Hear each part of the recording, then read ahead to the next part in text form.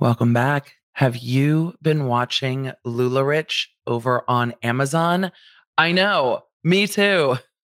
I couldn't help it. I binge watched all four episodes right in a row. It was great. It was so well put together. It was so easy to consume. It was a fascinating and is a fascinating story. The LuLaRoe lawsuits are one of the first things I covered when this podcast launched. Gosh, we're coming up on 2 years. Wow, we're coming up on 2 years of this podcast in November. So just a few months. I can't even believe it. But it's one of the first things I covered because these lawsuits are so fascinating. And of course, there's been more of them.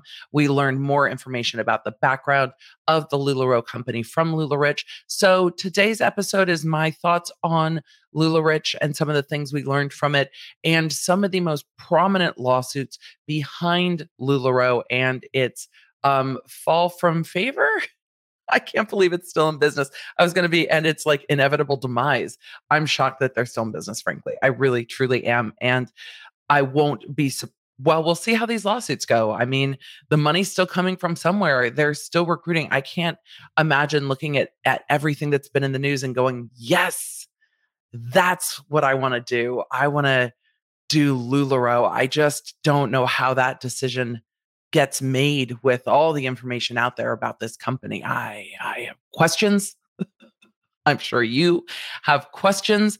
And the only quote that comes to mind this week comes to us from one of the former consultants who in the documentary said, if it seems like it's too good to be true, it probably is, which is a maxim we can all empathize with and understand and live by, because for a long time, LuLaRoe was too good to be true. I know people who did LuLaRoe who waited on the list to get the call so that they could be a consultant like this.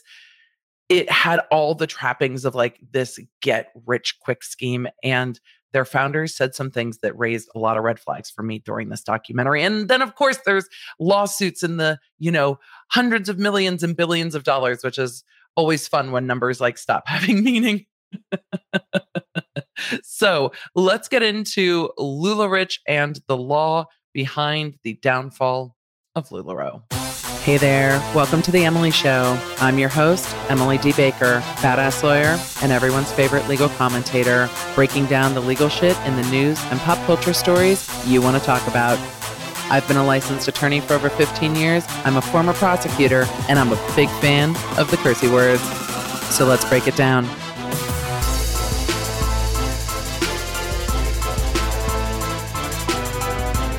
Look, if you want to work from home, I totally get it. And as you are starting that exploration, you don't want your data being shared or scraped and sold. And that's one of the underpinnings that we've been talking about in the Jen Shah wire fraud case, is that she created some algorithm that got leads and then sold them into these schemes that she's being charged with. And today we're definitely talking about another scheme with LuLaRoe, and protecting your data online matters. You know that I have worked with NordVPN for months and months and months now. It is the VPN that I use, created by cybersecurity experts, can be used on up to 6 devices, which means you don't have to just worry about your home computer and be like, oh, well, what about my phone? What about my kid's device or the computer that they use?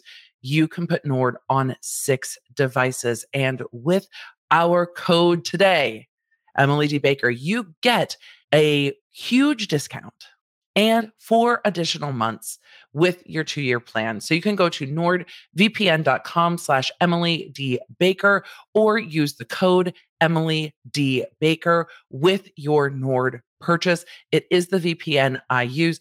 I don't want my internet data, my private data. I don't want my private data all over the internet. I know that you don't either. We ask a lot of questions here on my channel. And you know what I don't need is people trying to find my data and selling it onto lists to try to sell me into scams. So if you are interested in browsing the internet in a more safe and private way, check out Nord. What I like the most is that it doesn't slow down my browsing. Yes, I use Nord while I'm streaming, so it doesn't slow down your internet speeds. I have tested it myself. And Nord doesn't keep data logs, so they're not tracking your data. They are connecting you securely to a virtual private network and routing your data from there so that you can feel confident in your internet browsing. Now that the world has opened up and I've started traveling again, I do not go on any Wi-Fi with any device without a VPN. That includes like if I'm at the Sky Club and I have free Wi-Fi and not good cell service, I have the VPN on my phone. I have it on my iPad. I have it on my home computer, on my kids' devices, and my husband's devices. I don't know if he knows to not click the link. Like, I don't always trust everybody to not click the link. And I'm confident in our web surfing because of NordVPN. So again, go check it out. Emily D. Baker is your code, or nordvpn.com/Emily D. Baker. Get your 4 free months and a huge discount off of your 2-year plan. And thank you again, Nord, for working with me and sponsoring our content. Let's get into today's topic. LuLaRoe. If you have never heard the phrase LuLaRoe, you're probably not a woman of a certain age, because there was a period of time where you could not escape these leggings anywhere. LuLaRoe is an MLM company, or a network marketing company, that was selling very brightly colored and designed leggings that were touted to be buttery soft. And here's the thing, legit, I own pairs of LuLaRoe. I had friends that sold LuLaRoe. They did a Disney collab. I still own those. They were soft. They only sold them in 2 sizes, and they magically stretched. You had like I hate to say regular, but you had like a size, and then you had like a plus size option, and that was it. 2 sizes of pants, a 1 size and like a plus size. And then they branched out into all kinds of different clothing. I never really branched out with that, but it was always fascinating to me the way that this particular MLM worked, because the retailers or the resellers, the mostly women who were working with LuLaRoe, had to purchase inventory and didn't get to choose their inventory. This always was so weird to me, because the promise of LuLaRoe was like, you can run your own store right from your home or the back of your car. It's like, if I was sourcing for my own store, I would source with my customers in mind. Now, mind you, I don't have fashion sense. I don't consider myself to be a tastemaker. I have very good taste in things like cold tumblers and luxury purses, but I do not consider myself a clothing individual. So I'm not going to be sourcing things for anyone because I don't know. But I imagine it's like when I source stories that I cover here on the Emily Show and on the YouTube channel, is that I'm looking for things that I know that the law nerds are interested in, and stories that I know you want to hear about. If somebody just came to me and handed me a piece of paper and was like, this is the shit you're talking about, I'm like, how do I run a YouTube channel with somebody else telling me what to talk about? I don't know how to do that. I'm not a news reader. I am a commentator, and my content is the stuff I'm interested in and the stuff the law nerds are interested in. And when we combine that together, I can't imagine having to pay for wholesale items where you don't get to choose the type of item, the size of item, the kind of print. It's just like a grab bag of bullshit. And it's just like, here, make lemons out of lemonade. We can sell whatever. We can sell whatever shit we want. Here it is. Just sell it. Which was so interesting, because there was during the time when LuLaRoe was really popping, there were Facebook Lives all the time, and people were like, oh, I've got in some of these limited edition. Here's a Facebook Live. So there was no customer loyalty really to a particular LuLaRoe salesperson or retailer, because if you were searching for a particular pair of pants, you were just going to go find whoever had them. And that was a very interesting business model to me, that you didn't get to tailor things to your particular audience or the people that were in your life that you knew might want to purchase something, or might have particular, like, they don't want the dresses, they want the leggings. I don't know. It was always odd to me, but it makes sense in light of everything else that we've seen, that LuLaRoe was really focused on, yes, selling clothes. Yes, there was a product, but the big money in LuLaRoe before they changed their not reward, but their payment structure and their bonus structure was coming from recruiting and bringing people on. And when they brought people on, the buy-in to this company was in the thousands and thousands of dollars. And in LuLaRich, we saw people talking about the lengths they went to find the money to onboard with this company. We also saw a lot of discussion about the time people waited to onboard with this company and almost the fervor and the frenzy to bring on more consultants, sell more product. But once you bring on more consultants, it also keeps your existing consultants happy, right? Because then they are making more money by recruiting people to work with them. The thing that was most interesting, I'm probably going to say that a lot, which means it's not the thing that most interesting.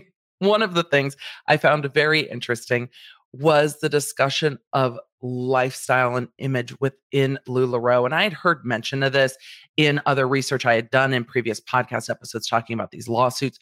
But the focus on looks and that the LuLaRoe consultants all kind of looked the same and wore their hair the same and gravitated towards the same clothes. But then that at the top of the company, there was pressure to get bariatric surgery, to be a certain weight, to promote a certain lifestyle, to spend big, to show how successful you were, and to do all these outward things that are essentially income claims. Like, look, I'm healthy, I'm wealthy, I am that bitch, like I am that rich. Putting out that persona, that like quintessential hashtag boss babe persona that now kind of makes me want to puke, because it's not, running a successful business is not a hashtag boss babe movement. Yes, women can be empowered as CEOs. Yes, women can do just about anything, but this like, I'm going to just take some pictures and that's my business. That's kind of what the boss babe thing promotes for me. And I'm just like, it's a lot more work than that. And that feels like a lie, right? The boss babe is a lie.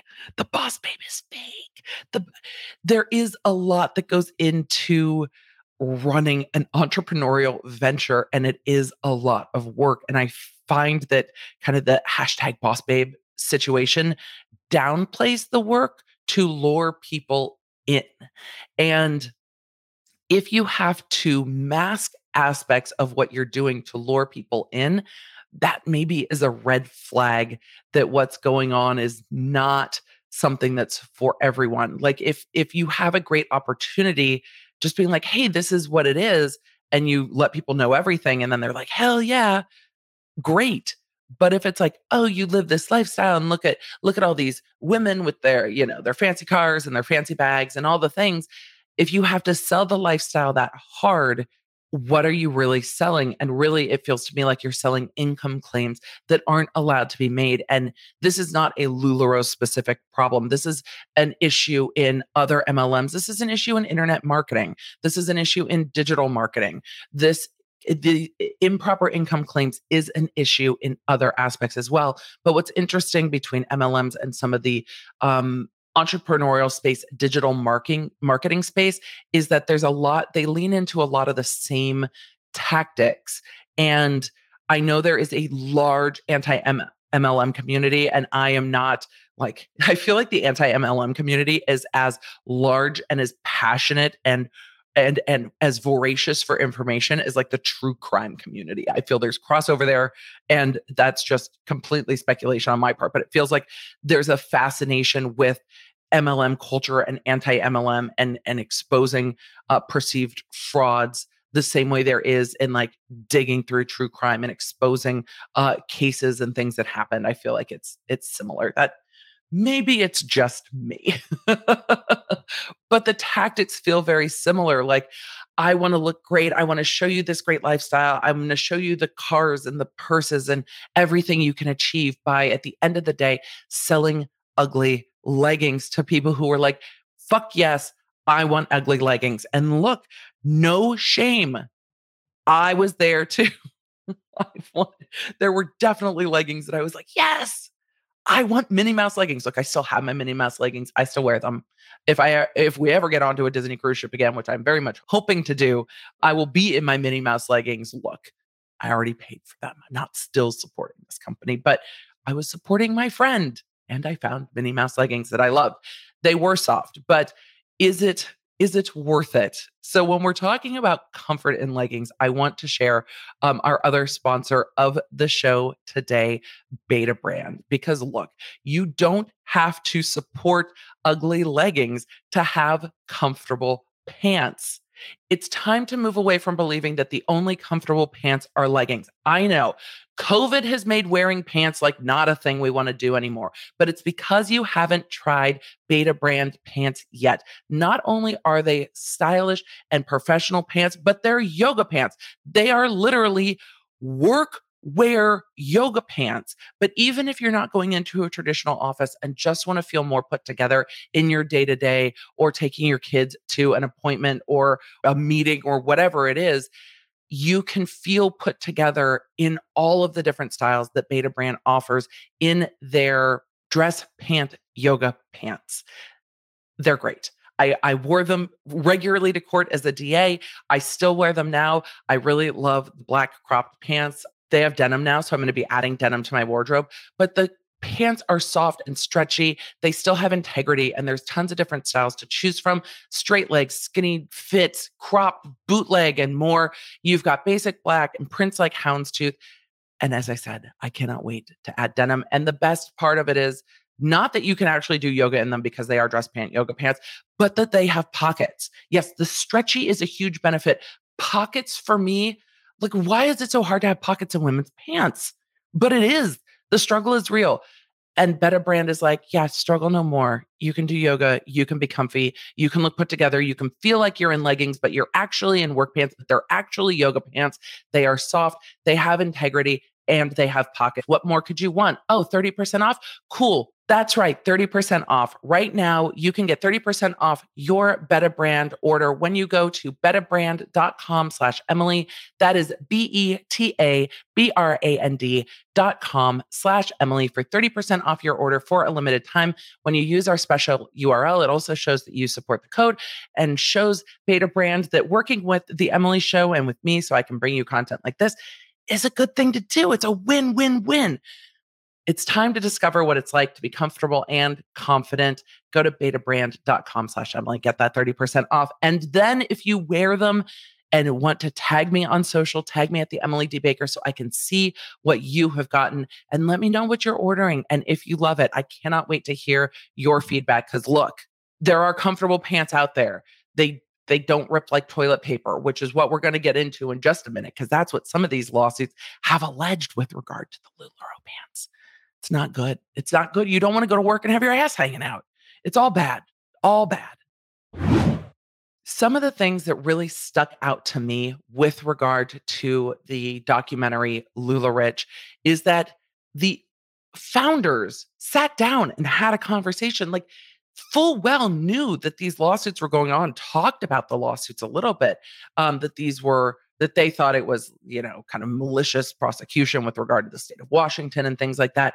But it was very, very interesting listening to them talk about the founding of this company and listening to them talk about the entrepreneurial ventures of its female founder, Deanne, and the fact that she started looking for clothes. She always wanted, I interpreted it as always kind of wanted to look like she was well off, even when there were times in her life that she was struggling, and was at the swap meet and found dresses like you would find in the department stores, just being sold at the swap meet from wholesale. And she started doing parties selling those clothes, and then started creating her own clothes, selling maxi skirts and branching out from there, and really started with resellers in 2020, using and leveraging social media to start selling different kinds of fabric made clothing. And that kind of blossomed into the LuLaRoe brand, named after, which I didn't know, their first three grandchildren, Lula and Roe, which were the first initials from some of their names. The married couple behind LuLaRoe, Mark and Deanne, both came together with multiple children. They are Mormons, so having large families is not surprising. She had 7 kids. He had also a number of kids. They have biological children, adopted children. What was very odd to me, and the sentence is hard to wrap your brain around, is when Mark was like, yes, we have 14 children and 2 of them are married to each other. And they clarified, you could tell they thought it was funny, but it kind of doesn't play well when there's already this scrutiny on their company and things already feel strange with the way LuLaRoe has done business and kind of done its distributors dirty. And then they're like, no, 2 of our kids are married. It's like, what? in the world? And then they were clarifying that one of the kids was adopted. They're not biologically related. I mean, obviously, we would hope that they're not biologically related. It was just such an interesting and odd thing to dive into. But they definitely shared how large their family is and how many of their family members worked with this company. But what Mark said in the first episode that was interesting to me was not only that both Deanne and Mark's parents had worked with Amway, so they were well familiar with kind of the structure and the OG multi-level marketing company, but he really put out there what he wanted for LuLaRoe. And this is what LuLaRoe's been accused of. And lots of, well, not lots, the industry of multi-level marketing has been accused of. What he said is, and I went back and watched this part multiple times over to make sure I got the quote right. But he said, if you want to create incredible wealth, identify an underutilized resource. And there is an underutilized resource of stay-at-home moms, and they have chosen to be a mother. If you make that choice, you pay a price career-wise in our country right now. And he then goes on to talk about these ideas of, you reap what you sow. It's a meritocracy. You get out of it what you put into it. And that seemed to be what he dialed into. Like, no, put more in, you'll get more out. Our products aren't the problem. You're the problem. If you're not selling, it's you. And really leaned into that. But LuLaRoe has been accused of really targeting and heavily targeting stay-at-home moms with this idea that you can work part-time and get a full-time income, that this won't take you away from your family. Though from those I know in MLM companies and those that have left MLM companies, they do tend to take quite a bit of your time. And to really succeed, it can pull you away from family quite substantially. And we heard that experience over and over and over in LuLaRich. It's like, I'm doing this for my family, but now I'm away from my family more. And it kind of leans into, well, you only have 18 summers with your kids. How do you want to spend those? It's like, well, I don't know. Most of these retailers are like, I don't want to spend it schlepping clothes up somebody's third floor to sell two things, to spend 5 hours away from my family to make $27. That's not how I want to spend it. And you really saw that come through with the distributors or the retailers or the resellers or consultants. I will call them all the things throughout the course of this episode. But you really heard that from them as, I'm being sold that I don't have to spend this time away, but then you have to spend this time away. And as we get into the later episodes, Mark talks about the fact that once these businesses become successful, that the husbands of the consultants should and are encouraged to quit their jobs to work within the company. And they were talking kind of about how it is a family thing, but the resellers, the consultants were saying it felt very calculated to them, and it felt very much sinister to push an entire family into dependence on LuLaRoe, because then you gain compliance. If everyone's income is all in this company, are you going to ask as many questions? When things are difficult, are you as willing to kind of pull up stakes and leave the company? And if both spouses' income and their, a family with children and other family members potentially, in-laws and cousins and siblings are all in this company, are you just going to pull up stakes and leave? And one of the reseller families that was interviewed said it felt sinister. Those are the words that they used to really get everybody all in. And one of the other resellers said it's the culture of a cult. And that was very interesting too, when you look at and this is not just MLM, it's not just MLMs. These are tactics used, yes, in cults, but yes, also in lots of organizations, religious organizations, work organizations, to bring this like a positivity. Like, we have a culture where a group, because people want to be part of a group, they want to feel like they have unity. It's why people love going to a college football game and everybody's chanting the same thing and wearing the same colors. You feel part of something bigger than yourself, and people seek that out. And I think targeting stay-at-home moms is so easy because it can be a very isolating time in an individual's life, especially if they have gone from a workplace environment to being at home, whether it's just during maternity leave or later. You go from having other social interaction to not having other social interaction. So you can see why people are ripe for, hey, don't you want to be around other people? People who believe the same things you do, people who are excited about their future, people who have a can do attitude, people who are willing to reach for something better, who think different. And I can see why so many women are like, yes, I am looking for a friend group. I mean, isn't this how sororities recruit? So I was in a sorority, so I'm going to just go with yes. But it's that wanting to be part of something and feeling accepted that really is leaned on by not just LuLaRoe, but most MLMs. They sell you on the culture, but workplaces do that too. Religions do that too. The belonging, the bigger, the being around people.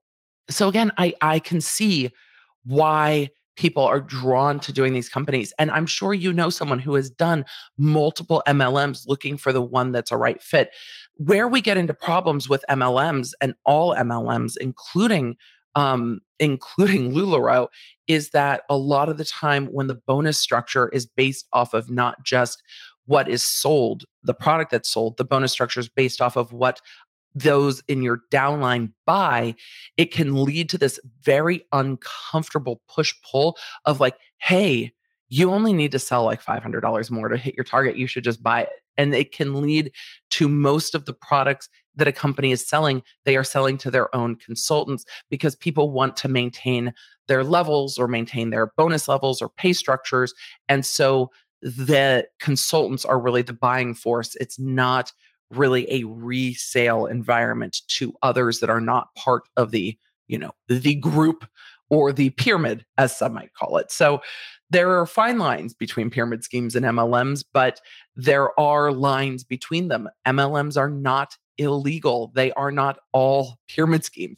When they change their price structures, it's like LuLaRoe. It's like, yeah, the state of Washington binged us for being a pyramid scheme, and we moved away from the pyramid schemey pay structure that was so lucrative that let people leave their jobs and believe that this was going to last forever, and then it didn't, and then their pay got cut, and then it was like, oh, it was all a dream. And now I have quit whatever job I did to do this thing, and I've lost all of this money.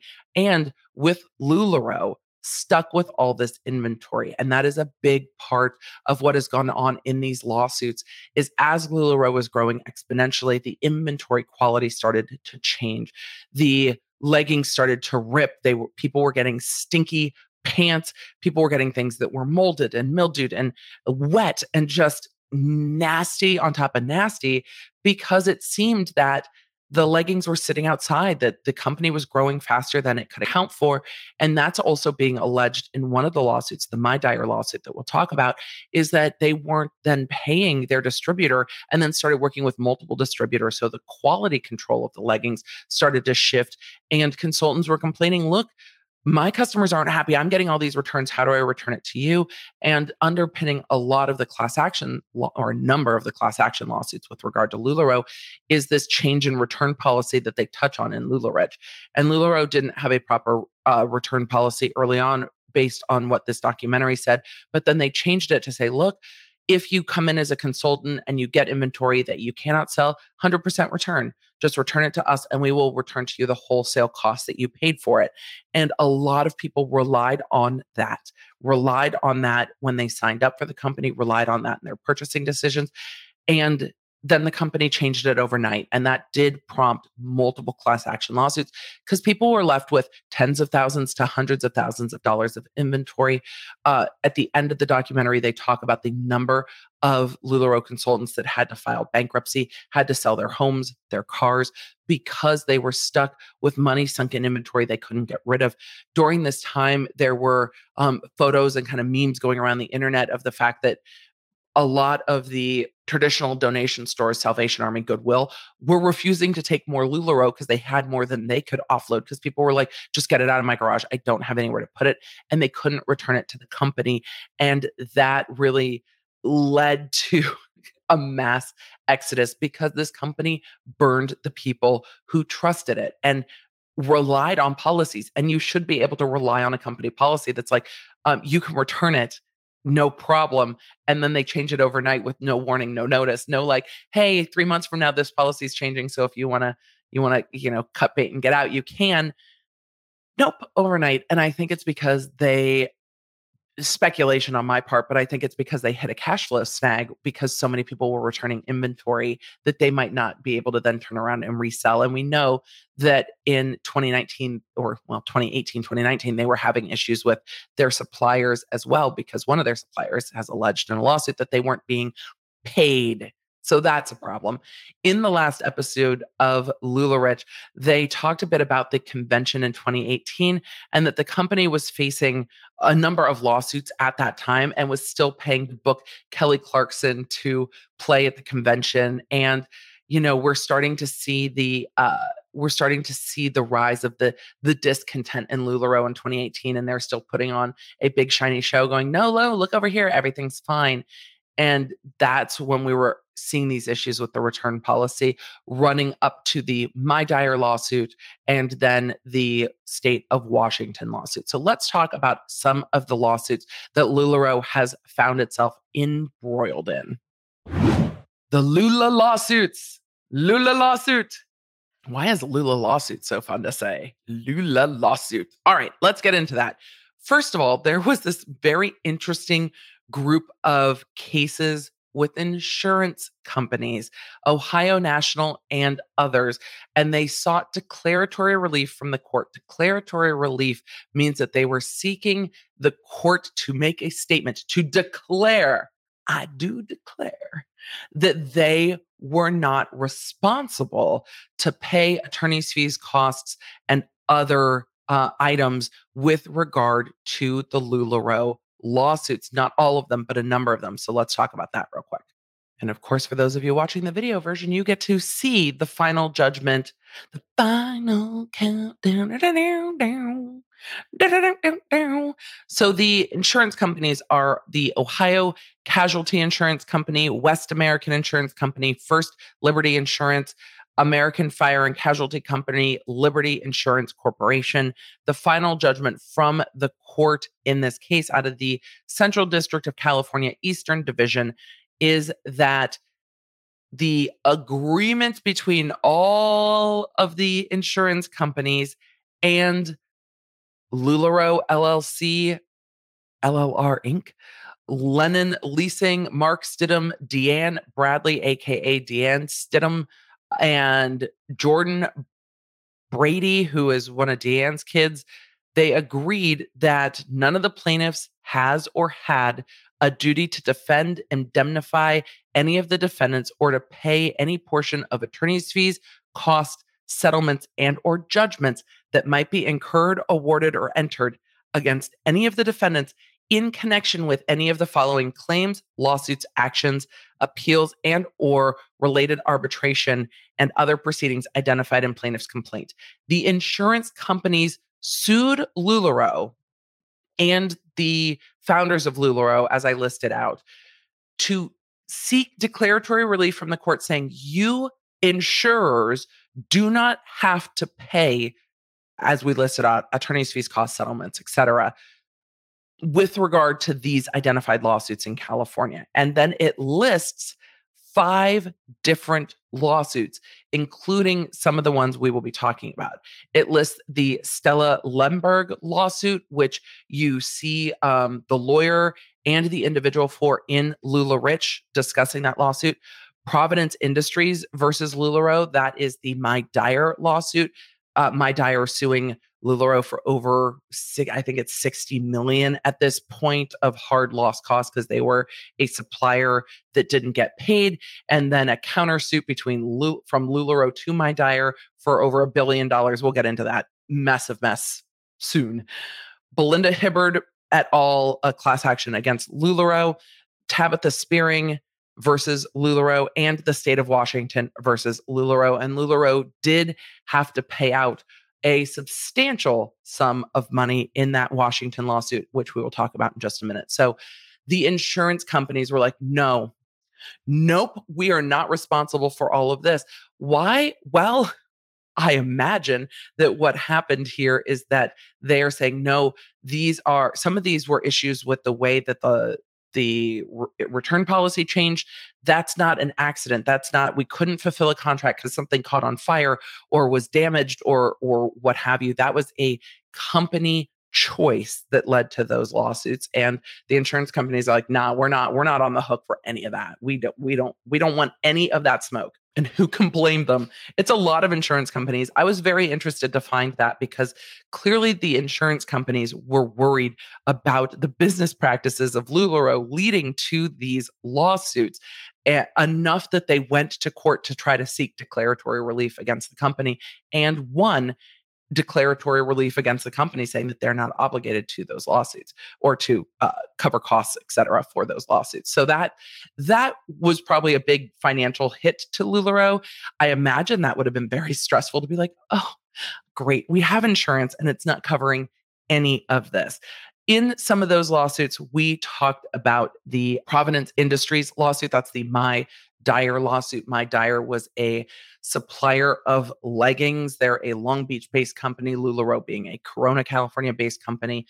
And it seemed that from the LuLaRich documentary that the two CEOs, Mark Stidham and the gentleman who's the CEO for My Dyer, had a friendship and bonded over these like super high-end luxury cars that they enjoyed, like $1 million kind of cars. They called themselves Ghost Squadron. I thought that was fascinating.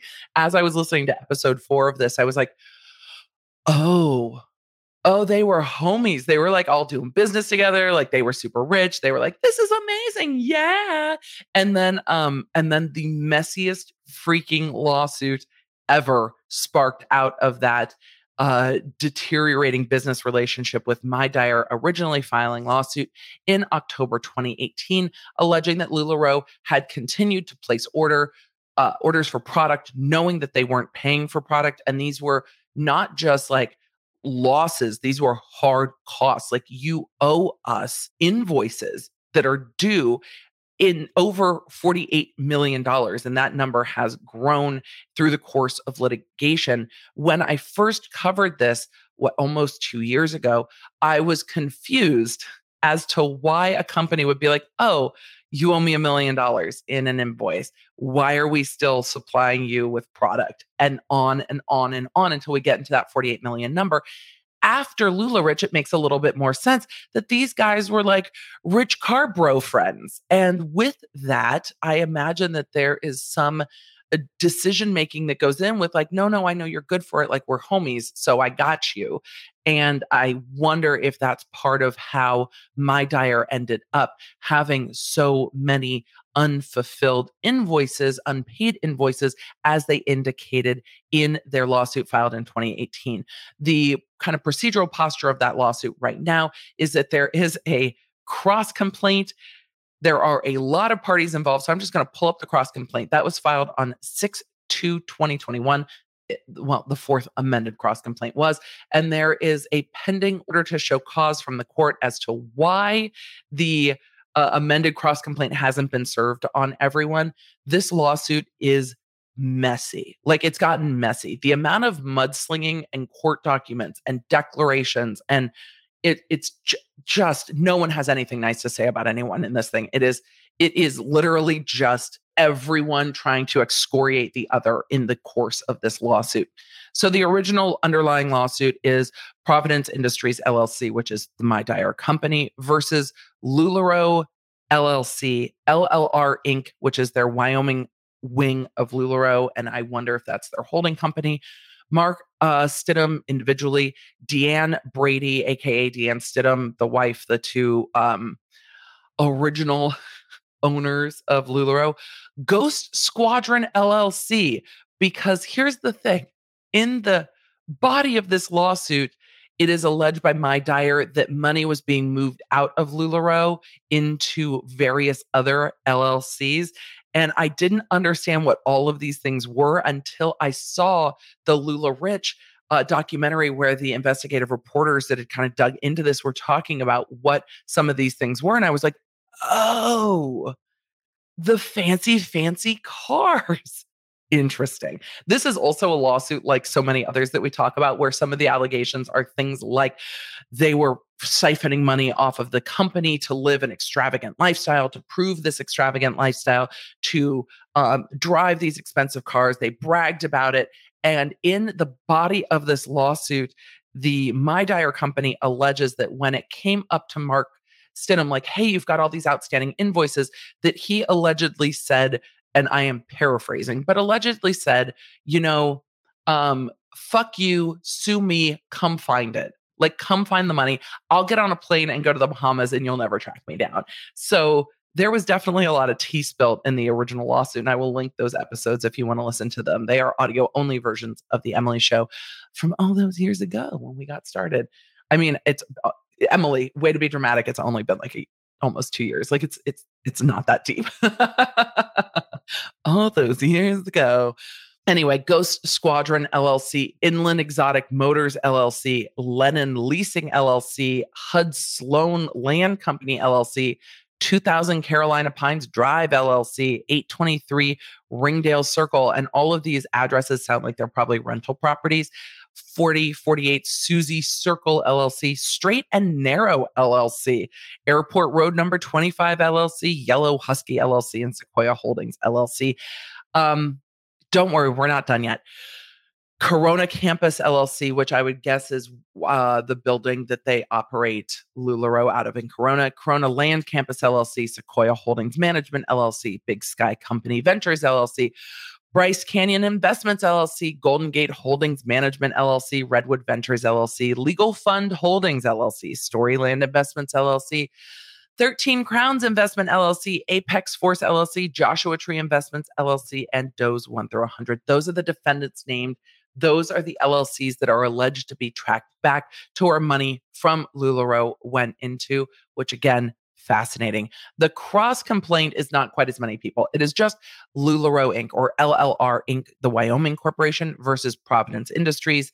Daniel S. Kang, an individual, I think he's the CEO of My Dyer. He's the one that was friends with Mark Stidham, the CEO of or COO of LuLaRoe.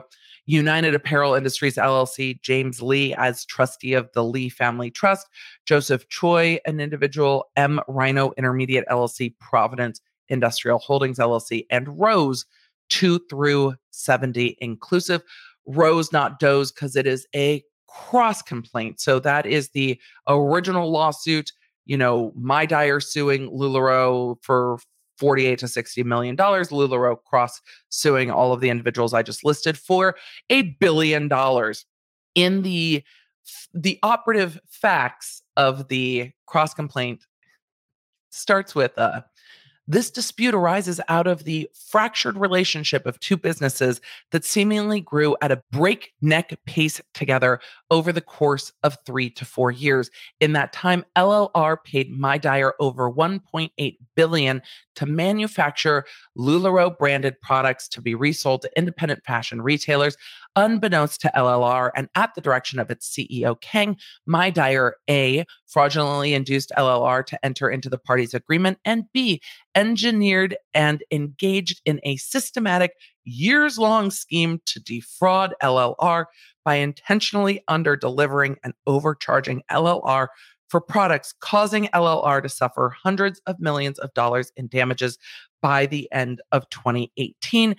They go on to allege that instead of owning up to its improper conduct and theft of hundreds of millions of dollars from LLR, when it became clear that LLR was putting its foot down and demanding an explanation, reconciliation, and remediation for the payments My Dyer improperly collected from LLR, My Dyer immediately ran to court in a not-so-veiled attempt to take over LLR's entire business through ill-conceived and patently improper motions, seeking an attachment to the appointment of a receiver to operate LLR's business. Footnote 1.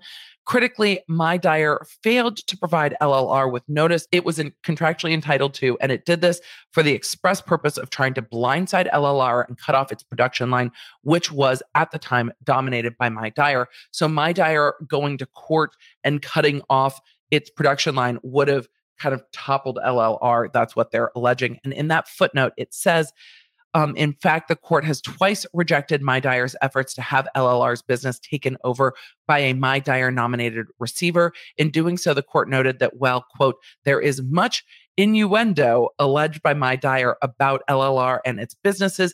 That innuendo is unsupported by admissible evidence. The court, My Dyer, you need to bring facts, please. We would like facts, not just fuckery, please, if you're going to try to put this business into receivership. And we'll talk about that in a second. The footnote goes on to say, though various news sources reported on the mere filing of My Dyer's complaint, including the salacious allegations therein, I did that, me included. The media has largely ignored My Dyer's repeated failures to substantiate its baseless allegations in a court of law. In an ironic turn of events, it is My Dyer who was recently placed into receivership in an action brought by its primary lender, East West Bank. The shade in that is thick and deep and kind of veiled, but My Dyer tried to place LuLaRoe's business in receivership, meaning the business would be operated and run by someone else to pay back the monies owed by My Dyer to prevent the business from getting raided of funds, etc.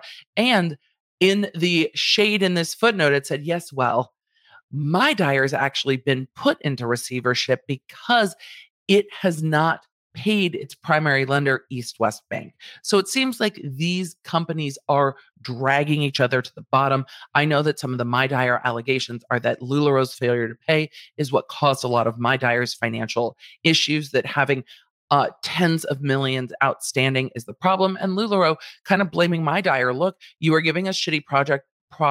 It's what caused us problems. Though in LuLaRich, what LuLaRoe argued is our product's never been defective. People are just very loud on social media. It's not us. But in the context of this lawsuit, they allege in the cross complaint, look, you were overcharging us and under-delivering on the quality of the product, which damaged our business too. This cross complaint is extensive. It's over 30 pages long and continues to go into the facts in the crumbling of this relationship. I want to make sure I get to the other lawsuits in kind of this summary. If you would like a deep dive into the lawsuits, let me know on social media at the Emily D. Baker. Be like, yes, girl, yes. Deep dive into the My Dyer lawsuit because there is so much there. But most interestingly, as LuLaRoe was like, we do nothing wrong, we do nothing wrong, we do nothing wrong, the state of Washington disagreed. Washington State filed a lawsuit against LuLaRoe on January 23rd, 2019, with some very big allegations. The press release regarding this filing from the Attorney General of the state of Washington said, quote, LuLaRoe tricked consumers into buying into its pyramid scheme with deceptive claims of high profits and refunds for unsold merchandise. Instead, many Washingtonians lost money and were left with piles of unsold merchandise and broken promises from LuLaRoe. It's time to hold LuLaRoe accountable for its deception. And in that filing, they alleged an illegal pyramid scheme, misleading income claims being made by LuLaRoe, which is illegal. You can't be like, oh, you're going to make this much money. You're going to make that much money. Do this thing. Get rich quick. Those kinds of income claims are illegal under both state and federal law, though I do still see them on the internet all of the time. Look, it's like whack-a-mole with these kinds of things, but LuLaRoe was a big enough business that it couldn't just pop down and pop back up on a different website, right? The next claim was failure to disclose material terms in violation of the Consumer Protection Act, and then means and instrumentalities, the way that the business was promoting itself. In February 2021, LuLaRoe and the state of Washington entered into a consent decree where they agreed to a stipulated settlement and judgment. You actually saw in LuLaRich depositions that took place with regard to this case. What you saw in those depositions was a whole lot of, I don't know, I don't recall, I don't remember. It makes you feel like you're watching the depositions from the Elizabeth Holmes depositions in the documentaries done about that case that's currently at trial, with a lot of, I don't know, I'm not aware, I can't recall, I don't remember. You know how you don't get yourself in trouble when you don't want to answer a question, but you have to legally answer the question? Is like, I don't recall. Because I don't recall can't really be cross-checked against anything. Now, a lawyer down the road can be like, you said I don't recall like 700 times here, but this document shows you knew, this email shows you knew. You can be called out in other ways for that. But let's get to this consent decree. The heart of the consent decree was that LuLaRoe had to pay $4,750,000 to the state of Washington that was going to be then redistributed to Washingtonians who had been harmed by LuLaRoe. There were some other conditions as well, including the fact that they are not allowed to market their pyramid scheme in the state of Washington. So defendants, LuLaRoe, are permanently restrained and enjoined from advertising, marketing, promoting, or offering a pyramid scheme to Washington residents or in the state of Washington. Then there is a more comprehensive ban on particular business practices and talks about the types of compensation plans, calculations, and payments that are considered illegal in a pyramid scheme, and that they are permanently restrained from doing business that way in the state of Washington, which includes things like calculates a participant's compensation or eligibility to receive compensation based on that participant's purchase of goods or services or other participants' purchase of goods or services. And we talked about this a little bit earlier, this thought that it is the retailers or consultants that are the ones that are buying the goods, not actual customers. And it is that is keeping a thing going. So you cannot base compensation on what other retailers are purchasing. You have to base it on what they are selling to third parties, not part of the company, which drastically changes the payment structure for LuLaRoe. Pays a participant any compensation calculated on the basis of the sale of goods or services by anyone not in the participant's downline. Then it defines compensation, talks about the other information, how they're to collect sales information, how they're to verify that they are retail sales, not sales to other resellers at wholesale. They go on to talk about what kind of refund policies they have to have.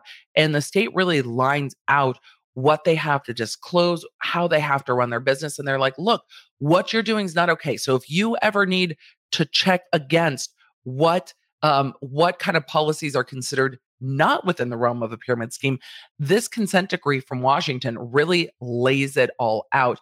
The biggest one, again, being how you are calculating compensation based off of what you are retailing, not what you are selling to other wholesalers.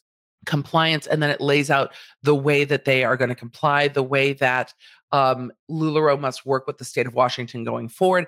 And it says for the years 2021 through 2026, defendants shall maintain for the reasonable review of Washington and upon request, provide the following information: retail sales data, written reports, describing the steps that they're taking, how they're monitoring retail sales, et cetera, et cetera. This consent decree is over 26 pages long. It talks about when payment needs to be made.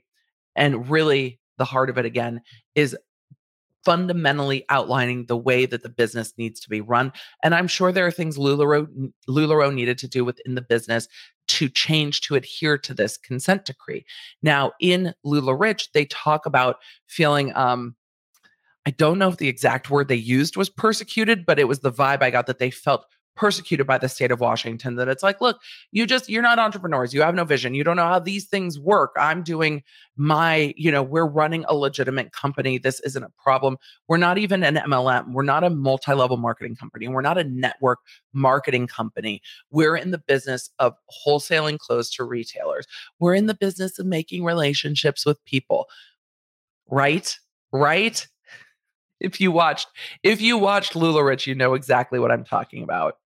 Mark actually said in episode 1, we're not in the clothing business. We're in the people business. You know what else a people business is, where you get paid to bring other people into the business opportunity? Yeah, a pyramid scheme. When you get paid for recruiting, the money from the recruits goes up the chain. That's like literally the definition of a pyramid scheme, but okay. Okay. There were lots of things.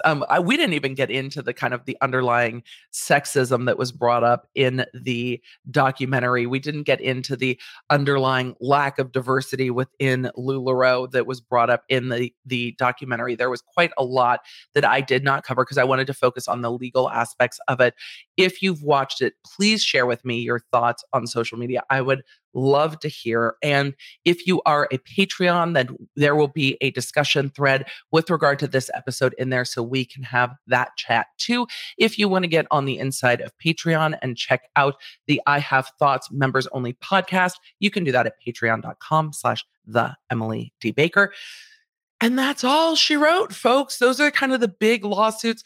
A lot of them at this point are still ongoing. This My Dyer lawsuit shows no signs of slowing down, but I will be keeping an eye on it as updates come because I'm now interested in how it ends. I was very interested in the state of Washington lawsuit, and thankfully and blessedly, that one has resolved. So lots to come out of LuLaRoe. And if there are other multi-level companies that are getting sued up one side and down the other like this, I have not seen it, but I will keep my eyes open for it. Until next time, thank you for being a law nerd. Raise a glass and say it with me because this is now just our ending of the Emily Show. So may your Wi-Fi be strong. May your toilet paper be plentiful. May your family be well. And may the odds be ever in your favor. I will talk to you in the next one.